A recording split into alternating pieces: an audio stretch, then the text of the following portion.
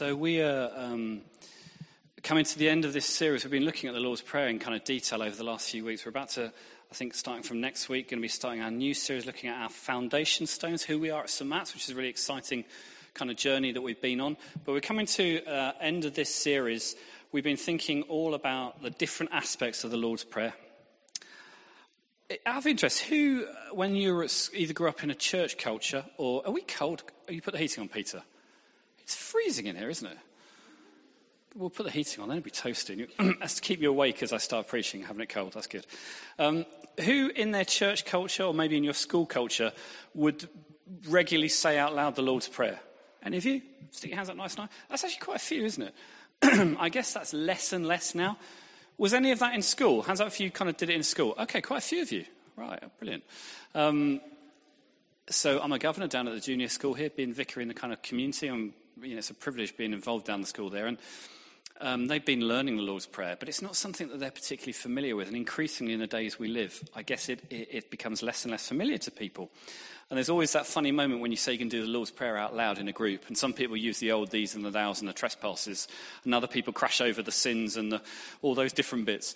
But the heart of what's in that prayer, Doug, if we can stick that verse back up again, that kind of from the gospel there, we're going to be looking at it. And we've been going through it, and we had some brilliant people, and Sarah was preaching on it, and Mary was, I think, last week, and Julie, and we've had some amazing insights into the different aspects of it.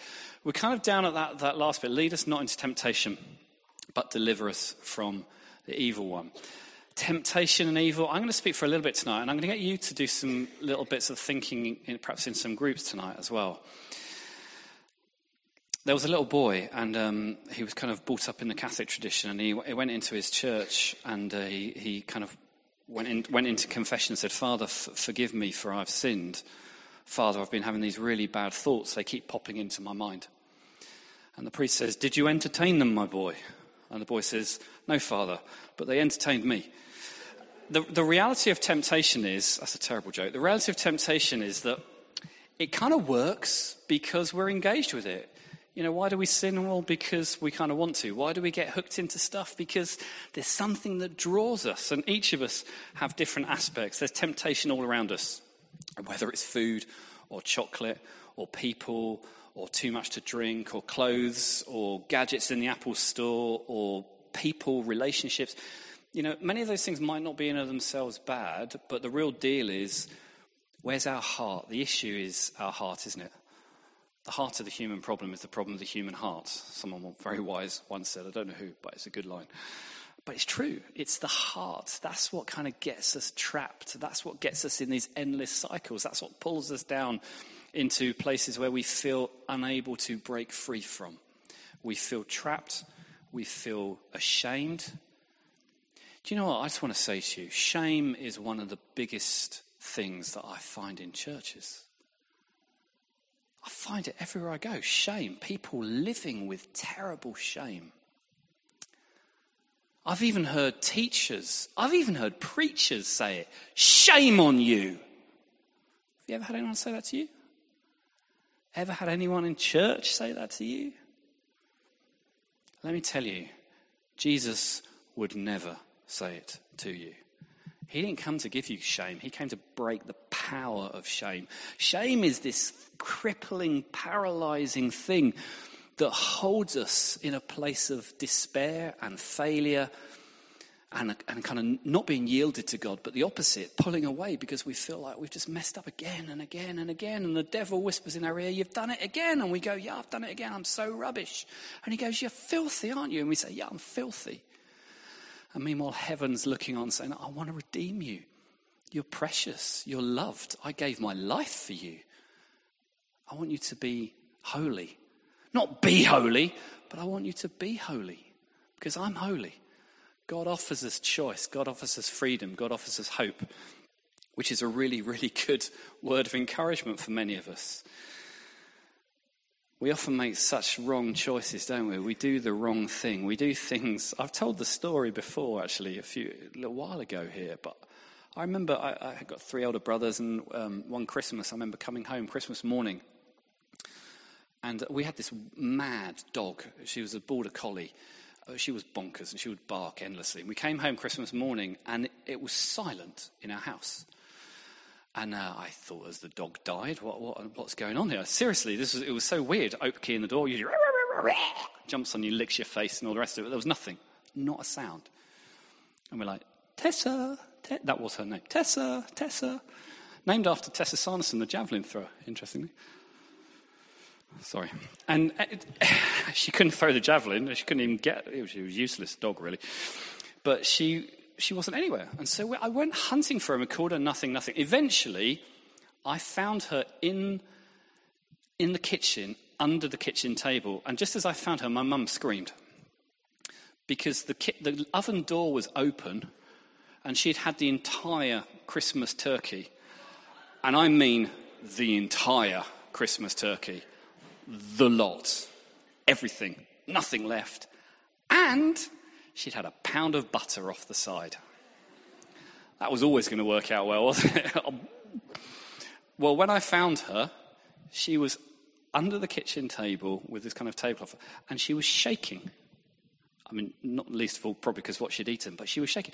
Now, I'm not saying dogs, I don't put all human emotions onto this dog, but this dog was terrified and ashamed. Even this dog knew it had done something catastrophically awful. It knew it was Christmas. It knew it had ruined my Christmas, my dog. It knew Christmas Day was done. We were miserable. We were never going to recover from the fact, well, two things we never recovered from. The fact that the turkey had been entirely obliterated, and the fact that about 37 minutes later, the turkey came back with a pound of butter. You have never seen anything like this in your life. I'm sorry if this is not helping any of you, but it was catastrophic on a level I've never seen before. We needed to call a Coast Guard. It was that bad. It was just everywhere. This dog, sorry, too much. This dog was in shame. Now, if a dog who ruins my Christmas experiences shame, how much do we? I so often see people who are like Tessa, hiding under a kitchen table. Maybe not literally, but spiritually they feel like that. Hidden away, ashamed, unable to even make it. She wouldn't even look at you, call her, and she wouldn't make eye contact. And yet we do that with the Father. We do that with God. We do that with other Christians because you have no idea how unholy my life is. You know no idea the failure that I am. And so we back away from relationship, and we back away from intimacy, and we back away from relational connectivity because we feel shame. And that's what the enemy wants to do. Separate us, segregate us, isolate us, to crush our spirit. And temptation that we yield to can pull us into that place. But God's desire is for us to be overcomers. The truth is you and I will fail. Even I as a vicar can fail. Can I confess something? It's okay to confess. This is true. So this morning, wow, this is really open. This morning, I was working in the study really early, and Sarah, my beautiful wife, got up, made me a cup of coffee, which is glorious, made me some toast, brought it in, put it on my table this morning. And she'd made 2 slices of toast with scrambled egg on, really, really nice, and put it down in front of me. Now that is really good, isn't it? That's beautiful. Didn't ask her to do that. Actually, the words that came out my mouth were, oh, I thought I had said apricot jam. Oof.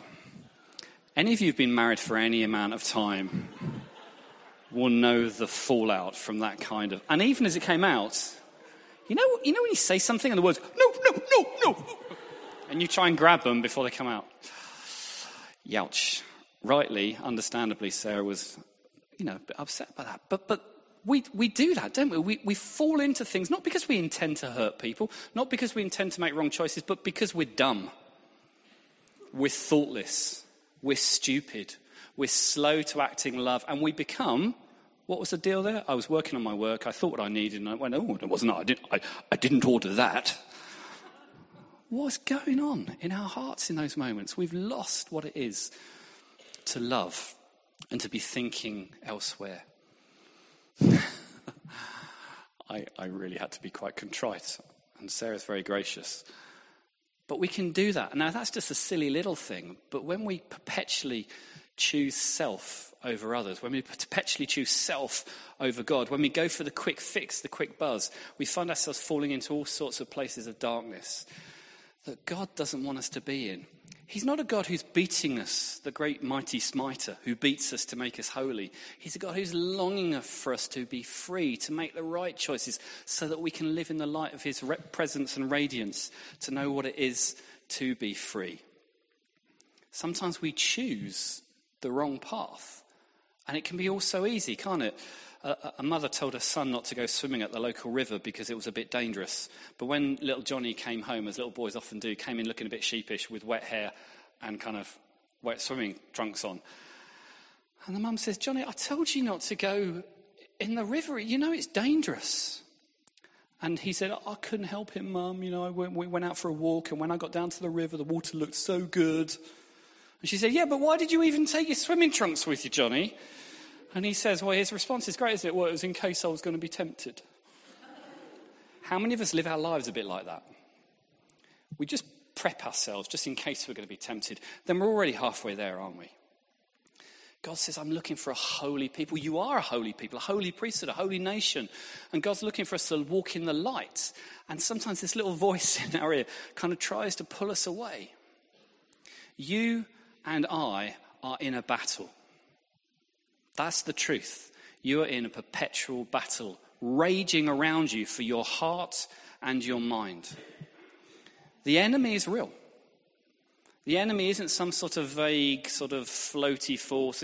He's not some bloke in a red suit with a pitchfork and a pointy tail that's kind of a comic character.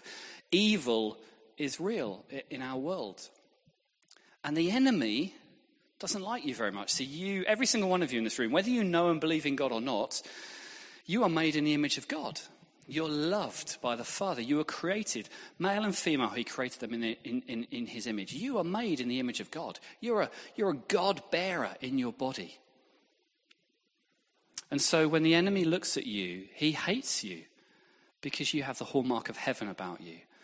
And so the enemy is hell-bent on causing destruction, causing damage. And this isn't new. You know, Jesus says this in John 10. He says the enemy comes to what? Steal, kill, and destroy.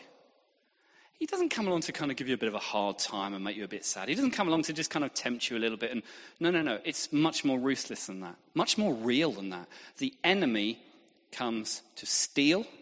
Steal what? Steal your joy. Steal your peace. Steal your hope. Steal your sanity. Steal your relationships. Steal ultimately your relationship with God. He comes to steal from you the things that if you're a child of God is your inheritance, it's your right. Joy and peace in the Lord. He comes to kill. He comes to kill the very what makes you you, to kill your spirit. He'd love you to die, but what he'll try and do is just kill your spirit and to destroy, to crush, to diminish who you are. That's what he comes to do. Jesus says, be aware, therefore.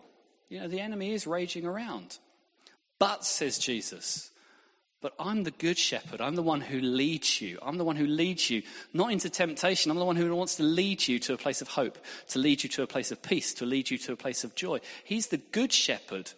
In fact, he's such a good shepherd, he says, I'm going to lay my life down for you, for my sheep. When the enemy comes to steal, kill, and destroy, I'm going to stand between you and the enemy. And he's got to go through me. And what did that look like? Well, it looked like the cross. And of course, on the cross, Satan thinks, I've done it. I've defeated. We sung about it tonight. I've defeated the Prince of Life. I've defeated him. 3 days in a grave. I've overcome the enemy. But there's this nagging something at the back of the enemy's mind. I'm not quite right here. And then, of course, we know on that third day, breath, life, the Prince of Peace comes back. And not only that, he's descended into Hades, we're told. He takes the keys of hell and says, Satan, you're done.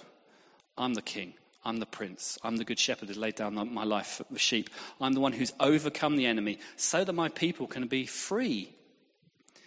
Just as Moses took the people out of captivity from Egypt to the promised land, and they went through some trials. They went through some testing. Sarah referred to that when she was preaching about God's provision. You know, moaning about food and then God provides. Moaning about water and then God provides. We are tested at times in the wilderness. Jesus was tested, but God wants to give us the power to not yield to that temptation. That's what's so beautiful about Jesus. He was tempted, the Bible tells us, in every way that you and I will, and yet he maintained integrity.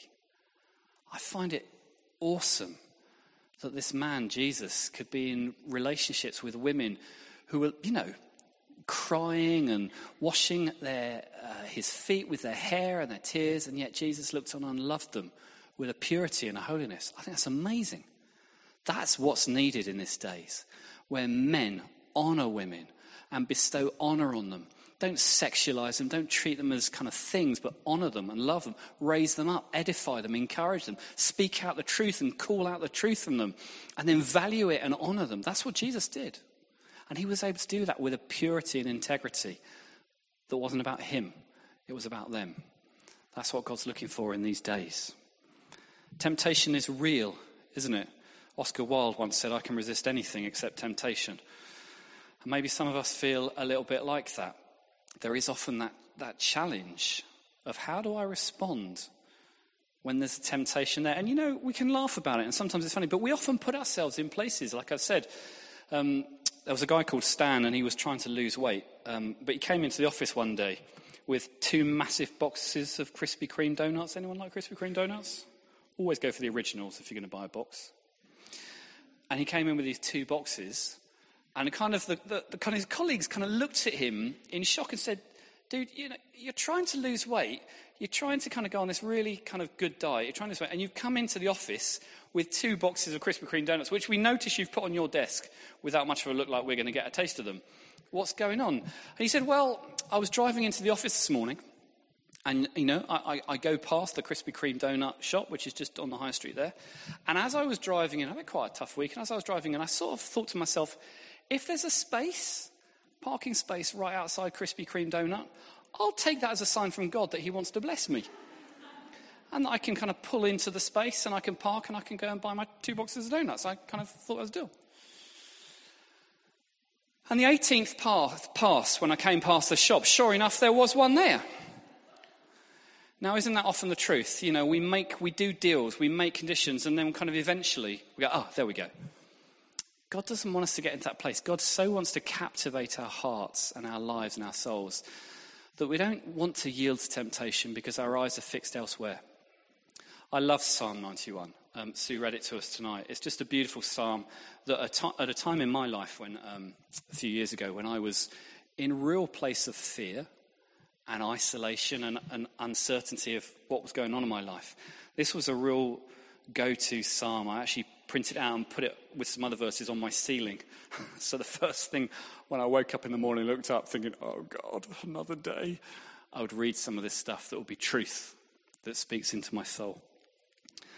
And that opening line, "Whoever dwells in the shelter of the Most High will rest in the shadow of the Almighty."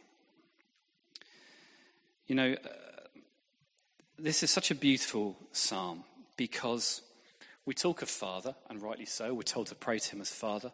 But this psalm gives us some insight into kind of the mother heart of God. And I don't say that lightly. We see in this psalm the image of a mother hen. God has given us this scripture to help us understand. I don't know what your earthly fathers are like. Some of you here will have had brilliant fathers. Some of them will have been shocking. And God may want to bring some healing through that. God is the good, good Father. But perhaps some of the ways he helps recover some of the territory that's been stolen. Remember, what does the enemy come to? Steal, kill, and destroy. He wants to destroy your image of what a good, good father is. He wants to kind of twist that into untruth. But this psalm shows us something about the heart of God. It's this beautiful image of him being a refuge. Surely he will save you from the fowler's snare and from the deadly pestilence. Listen to this next bit. He will cover you with his feathers, and under his wings you will find refuge.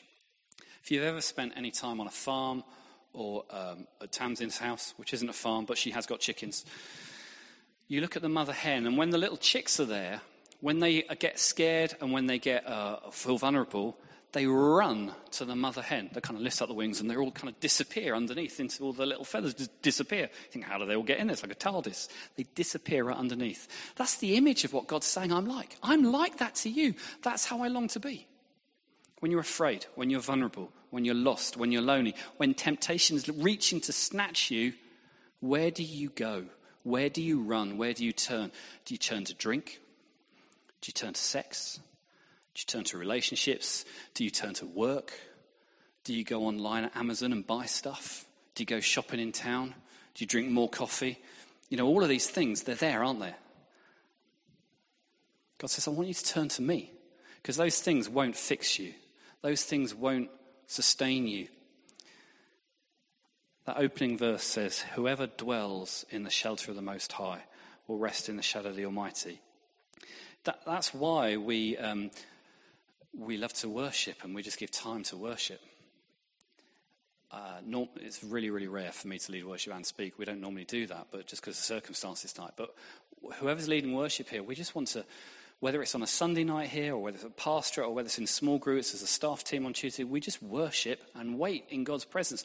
Because in that place of intimacy and waiting, God comes and stirs and touches us.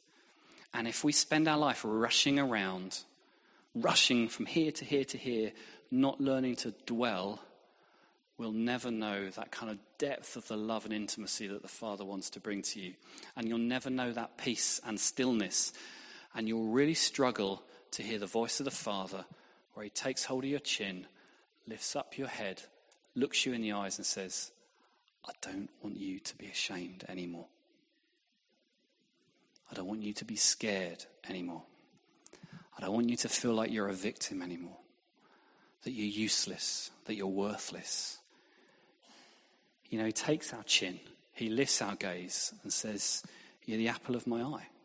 You're my precious daughter. You're my precious son. I have plans for you, plans to prosper you, not to harm you, plans to give you a hope and a future. But it's only when we dwell that we hear the voice of the Father. He doesn't shout it into our busyness. He waits, and he waits, and he waits. And in that place of intimacy, in that place of hearing the voice of life from the Father, we kind of just, temptation falls away. Our prayer needs to be, it's often hard in this verse, we just rattle through, lead us not into temptation. But the prayer really needs to be, Jesus, lead us, comma. Not into temptation, but away from evil, into your presence, into the light of your radiance. Jesus, will you lead me? Will you lead me? You know, my own emotions lead me. Sometimes other people lead me. Sometimes the pressures of life leads me. But Jesus, I want to be led by you. Jesus, lead me. Lead me into intimacy. Lead me into freedom. Lead me into a place where temptation has no longer any great hold on me. You know, the truth is the devil can't really make us do anything. We collude with his lies. We often fall into temptation because there's some deficit in our heart. Maybe it's a sense of worth. You know, I'm going to say this because I think it's the type of thing we should say in church. If you've got a problem with porn, no, I'm going to rephrase that. Those of you who have got a problem with porn, because all studies show that actually lots of people in church have a real big issue with it, including pastors and leaders. Those who have got a problem with porn, it can crush your spirit because of the shame. But we can try and deal with the fruit when God says, I want to deal with the root. And maybe it's because you don't know what real intimacy with the Father is, and maybe you're just trying to get a quick fix, a quick buzz. God is looking for us to live radical, holy lives. Let me say this from the front. If you're in a relationship with someone and you're not married, you shouldn't be sleeping with them. Maybe that was a light bulb going off for someone over there. I'm going to say that again. If you're in a relationship with someone, great. God created sex. God created relationship. He loves relationships. But he wants marriage to be in a place of, he wants sex to be in a place of marriage. I know it's tough, right? Sarah and I got married 25 years ago. We look too young, don't we, darling? And trust me, I was really ready to get married. I mean, the cold shower in my house kind of saw a lot of life. But we decided that we weren't going to have sex until we were married because we wanted to honour God. And yeah, it was hard, but you know what? It's possible. And some people tell you can't do it. It's impossible. What do you mean? What do you mean you didn't have sex before you got married? Well, because that's what God urges. He's looking for a holy people. Now, some of you in the room are thinking, oh no, that means I've blown it. I'm done. That's it. I'm finished. God says, no, there's no shame because I'm the God who can undo the past. I'm the God of new beginnings, fresh starts. I'm the God of holiness. I'm the God who wants to set things right. So we don't say it to judge. If you're struggling with porn, God wants to bring breakthrough into your life, and he can. If you struggle with anger or jealousy, or you struggle with other things, if there's other temptations where your spending is out of control and you just don't, God wants to bring order to your life, and God can. He doesn't want to beat you with a stick, but he wants to bring freedom to you. He wants to deliver you from the reality and power of the enemy, and he can. And he does that with love, and he does that through Christians who'll stand with you, who'll pray with you, who'll encourage you. This isn't about trying to be good, and then God will like you. No, this is about living a life that honours God, where his glory and his power can flow. I've known what it is in my life to not be in a place of intimacy with God when I've stepped out of his will. I've done my own thing. I don't want to do that, God. That's too hard. That cost is too much. I'm going to la la la, can't hear God. La la la la la. Anyone ever done that? I've done that. It's a really bad idea. Because God's way for us is perfect. He loves us and he wants to encourage and lead you into freedom. None of God's ways are about beating you up. None of God's ways are about being unkind. Completely the opposite. He's always kind. He's always good. He's always just. And he wants to lead you to a place of green pastures and blessing. And sometimes that means us choosing to be obedient to him. To yield our resources to him. To yield our time to him. Our money to him. Some of you here might just need to fast a bit of time from, I was going to say Facebook, but as my daughter will tell me, that's so last decade. Instagram, or whatever it is you use. Sometimes we need to just step back from our social media and engage with the God who created us. There's so many temptations pulling us away, some of them more obvious than others, but the enemy will use anything to lead us to a place where we aren't yielded to him. So I want to close by praying for us. And I'm going to get us to pray for each other because we've got a bit of time and you'd be really wanting me to stop talking, so I will.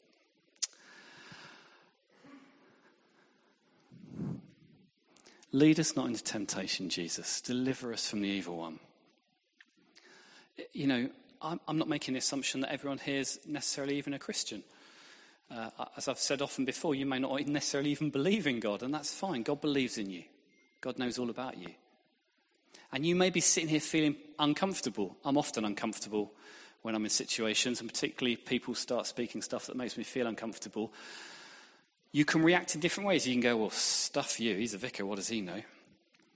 That's okay. You're completely free to do that. You'll find as a church here, we're very relaxed about these things.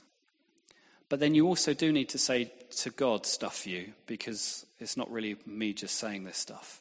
God wants to win our hearts, and God loves you, and he wants to win your heart. And if you're feeling uncomfortable, often I would suggest that might be the Holy Spirit. He brings conviction. It's different from condemnation. The enemy comes with a big hammer and smashes you on the head and says, you're crap. Look at you, what a failure. God can't love that. Jesus comes with the Holy Spirit and says, I love you, but there's this thing in your life that I want to heal, to change, to transform. Why? Not to make you better, but to help you be free so you can experience the fullness of the life that I have for you. Because let me tell you, when we got married, we experienced full life. Amen, babe? High five. High five, don't leave me hanging. Well done. And this isn't being recorded, is it? Yes, it is. Good. I don't want to make light of it because it's true. Jesus intended for sex to be, and the Father intended for sex to be amazing. The best. It is a gift. You didn't think you'd come to church and hear a vicar say that, did you? Well, vicars need to be saying that. The church needs to reclaim sex, which has been stolen by the world, and turned it into a slightly dirty, slightly kind of like lewd kind of like thing. You know, if any of you have seen, Miranda. Sex. No, sex. It's a gift from God. Jesus said, I came to give you life and all its fullness, abundance of life. This isn't a God who wants to diminish you or reduce you or make you kind of like sweat about trying to be a holy life. He wants to give you freedom, joy, hope, peace, extravagance of his life and his kingdom. But we often settle for religion or a framework of trying to be good. Or we settle for a relationship where we hold God at bay because, well, he's too good and I'm just too not. And heaven's shouting at you saying, I want to win your heart because I love you. I gave my son for you to redeem you. So I want to pray for us that we can experience God's life. And in the areas where we're struggling, we can yield those to God. And God will give us the strength. He says, no temptation comes against you, I won't provide a way out from it. God wants to help us be free to experience the wide bounty of his mercy and grace. Let's just close our eyes and let's just ask the Holy Spirit to come and help us. I'm going to invite the band to come up on stage as well, if that's possible.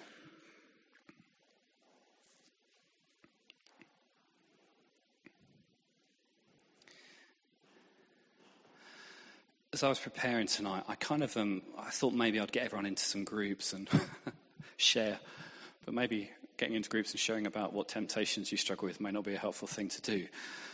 What I just sense we need to do, though, is just take a bit of time to just get our hearts right with God. For some of you, that'll be quite easy. For some of you, I've said some things tonight which kind of shake you a little bit. But that's okay. Jesus is longing for us to build our lives not on sand but on a rock, so that when the storms come and when the shaking comes, there's something firm that stands. Jesus said, whoever hears these words of mine and obeys them is like a person who builds their life on a rock. Father, I'm so sorry at times I've heard the words of your son Jesus. I've heard your longing. I've heard your desire. I've heard them, Lord. I've listened, but I can't always say I've obeyed them. And the consequences have usually been pretty catastrophic in my life. Lord, I meet too many people every day who have been compelled to make choices that they regret, and they're living with the consequences of it. But you are the God who's able to make all things new. You're the God of new beginnings. You're the God of fresh grace, fresh hope, fresh mercy. And so there's not one person in this room who, when they turn to you and says, Lord, I'm sorry, that you're not able to redeem that. You're the God who restores the years that the locusts have eaten. You're the God who's able to completely transform.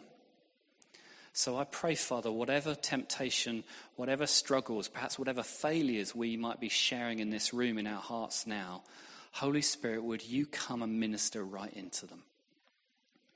Would you speak your words of forgiveness? Would you speak your words of hope? Would you speak your words of challenge where you need to do that? Holy Spirit, your conviction's not like a hammer.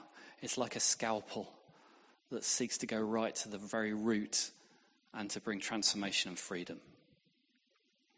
So, Holy Spirit, we give you permission to come amongst us, to search our heart. As King David said, search my heart, O God, and show me any unclean way within it. Would you search our hearts, Lord, and where we yield to different temptations, would you give us a resilience and a strength instead to be led by you, Jesus, into your paths, into your truth. Come, Holy Spirit, stir our hearts. Help us to fall in love with you again, Jesus.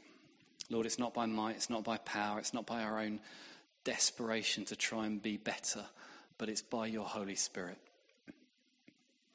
It's all a work of grace. None of it deserved, none of it earned by us, all freely obtainable through the cross. And on that cross, Jesus, you took our shame. You took our broken relationships. You took our addictions to porn. You took our need of alcohol to bring hope. You carried the brokenness and the wounds that we carry that others have inflicted to us. You carry our shattered dreams. You carry our wrong choices. You carried our anger, our violence, our jealousy, our hypocrisy.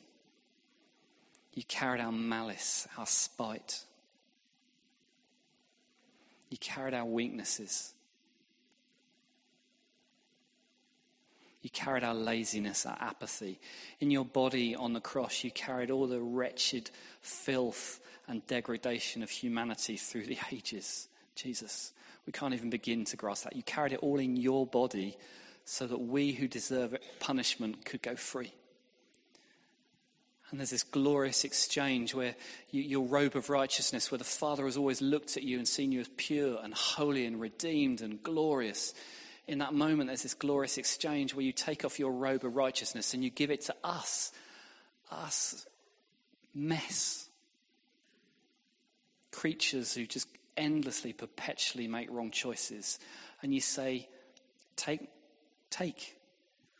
When we yield to you, when we confess our sins, you're gracious and merciful. You forgive us. And you call us back into right relationships where there is no more shame, no more brokenness, healing and hope instead, Lord. So we give our hearts to you. We give our mistakes to you. And where for some they're trying to think, well, what does life look like now? If I've confessed this, if you're asking me for a new way, well then you're kind. You offer a new way. You offer hope. For couples who are in relationships where maybe they're sleeping together, you want to speak right into that relationship. You want to bring love and hope and patience and kindness. And you want to bring freedom. You're a good, good Father and you want the best for those couples. So I pray, Lord, that you'd speak with your wisdom and your truth and your life into them. For couples who have been abused and bruised by life, you say, I can make all things new. Clean, restored, whole. And this is a holy moment, Lord, so we just want to wait on you and let you do whatever it is that you want to do amongst us in these moments, Father. Holy Spirit, come and minister around the room. I remember being challenged by the verse, if you lose your salt, how do you get salty again? And I remember God saying to me, Sir, you need to get back into the sea and just absorb me. And it's really worth allowing the dam wall of our heart that God seemed to be speaking about last week to just allow that to be broken, and he'll come close to you when you're broken. He won't resist brokenness. It's better to fall on the rock and be broken than to resist the rock of ages. So seek him while he can be found.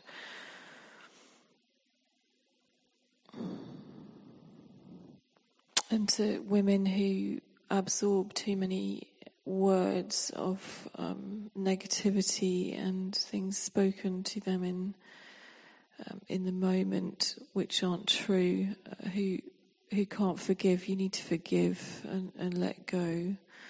However far back that goes and whoever it was, just let it go, because the healer wants to set you free.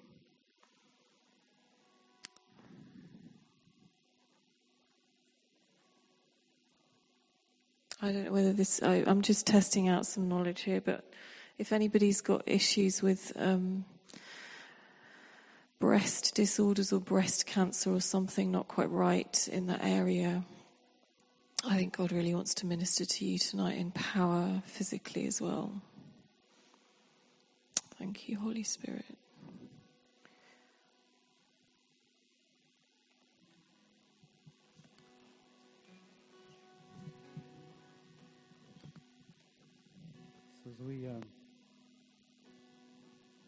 As we draw to a close, we're just going to dwell for a few minutes and just let him You know, often we have a ministry team that prays and we kind of do that. I just kind of sense tonight, I just want to let God do his thing amongst us.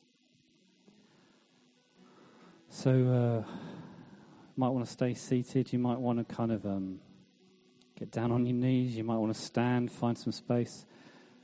As God's Spirit moves around and broods over us, at the beginning of the dawn of creation, the Spirit of God brooded over the waters, looking to bring life. And he still does exactly that now. He's looking to bring life where there's decay, life where the enemy has stolen and brought death. He's the King of resurrection power, Jesus. Nothing's impossible to him. He's the one who speaks the word and Lazarus walks out the tomb. So Jesus, would you brood over us by your Spirit? Would you come and have free reign to speak into hearts and lives and bring your freedom and truth?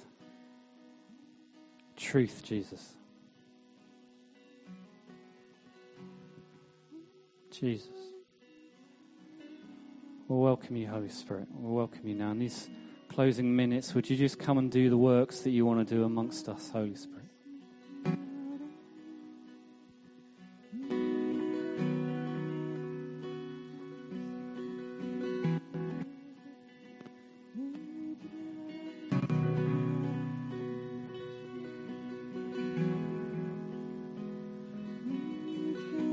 Jesus.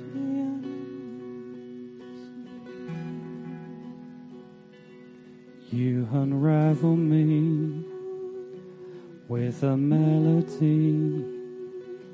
You surround me with a song of deliverance from my enemies, till all my fears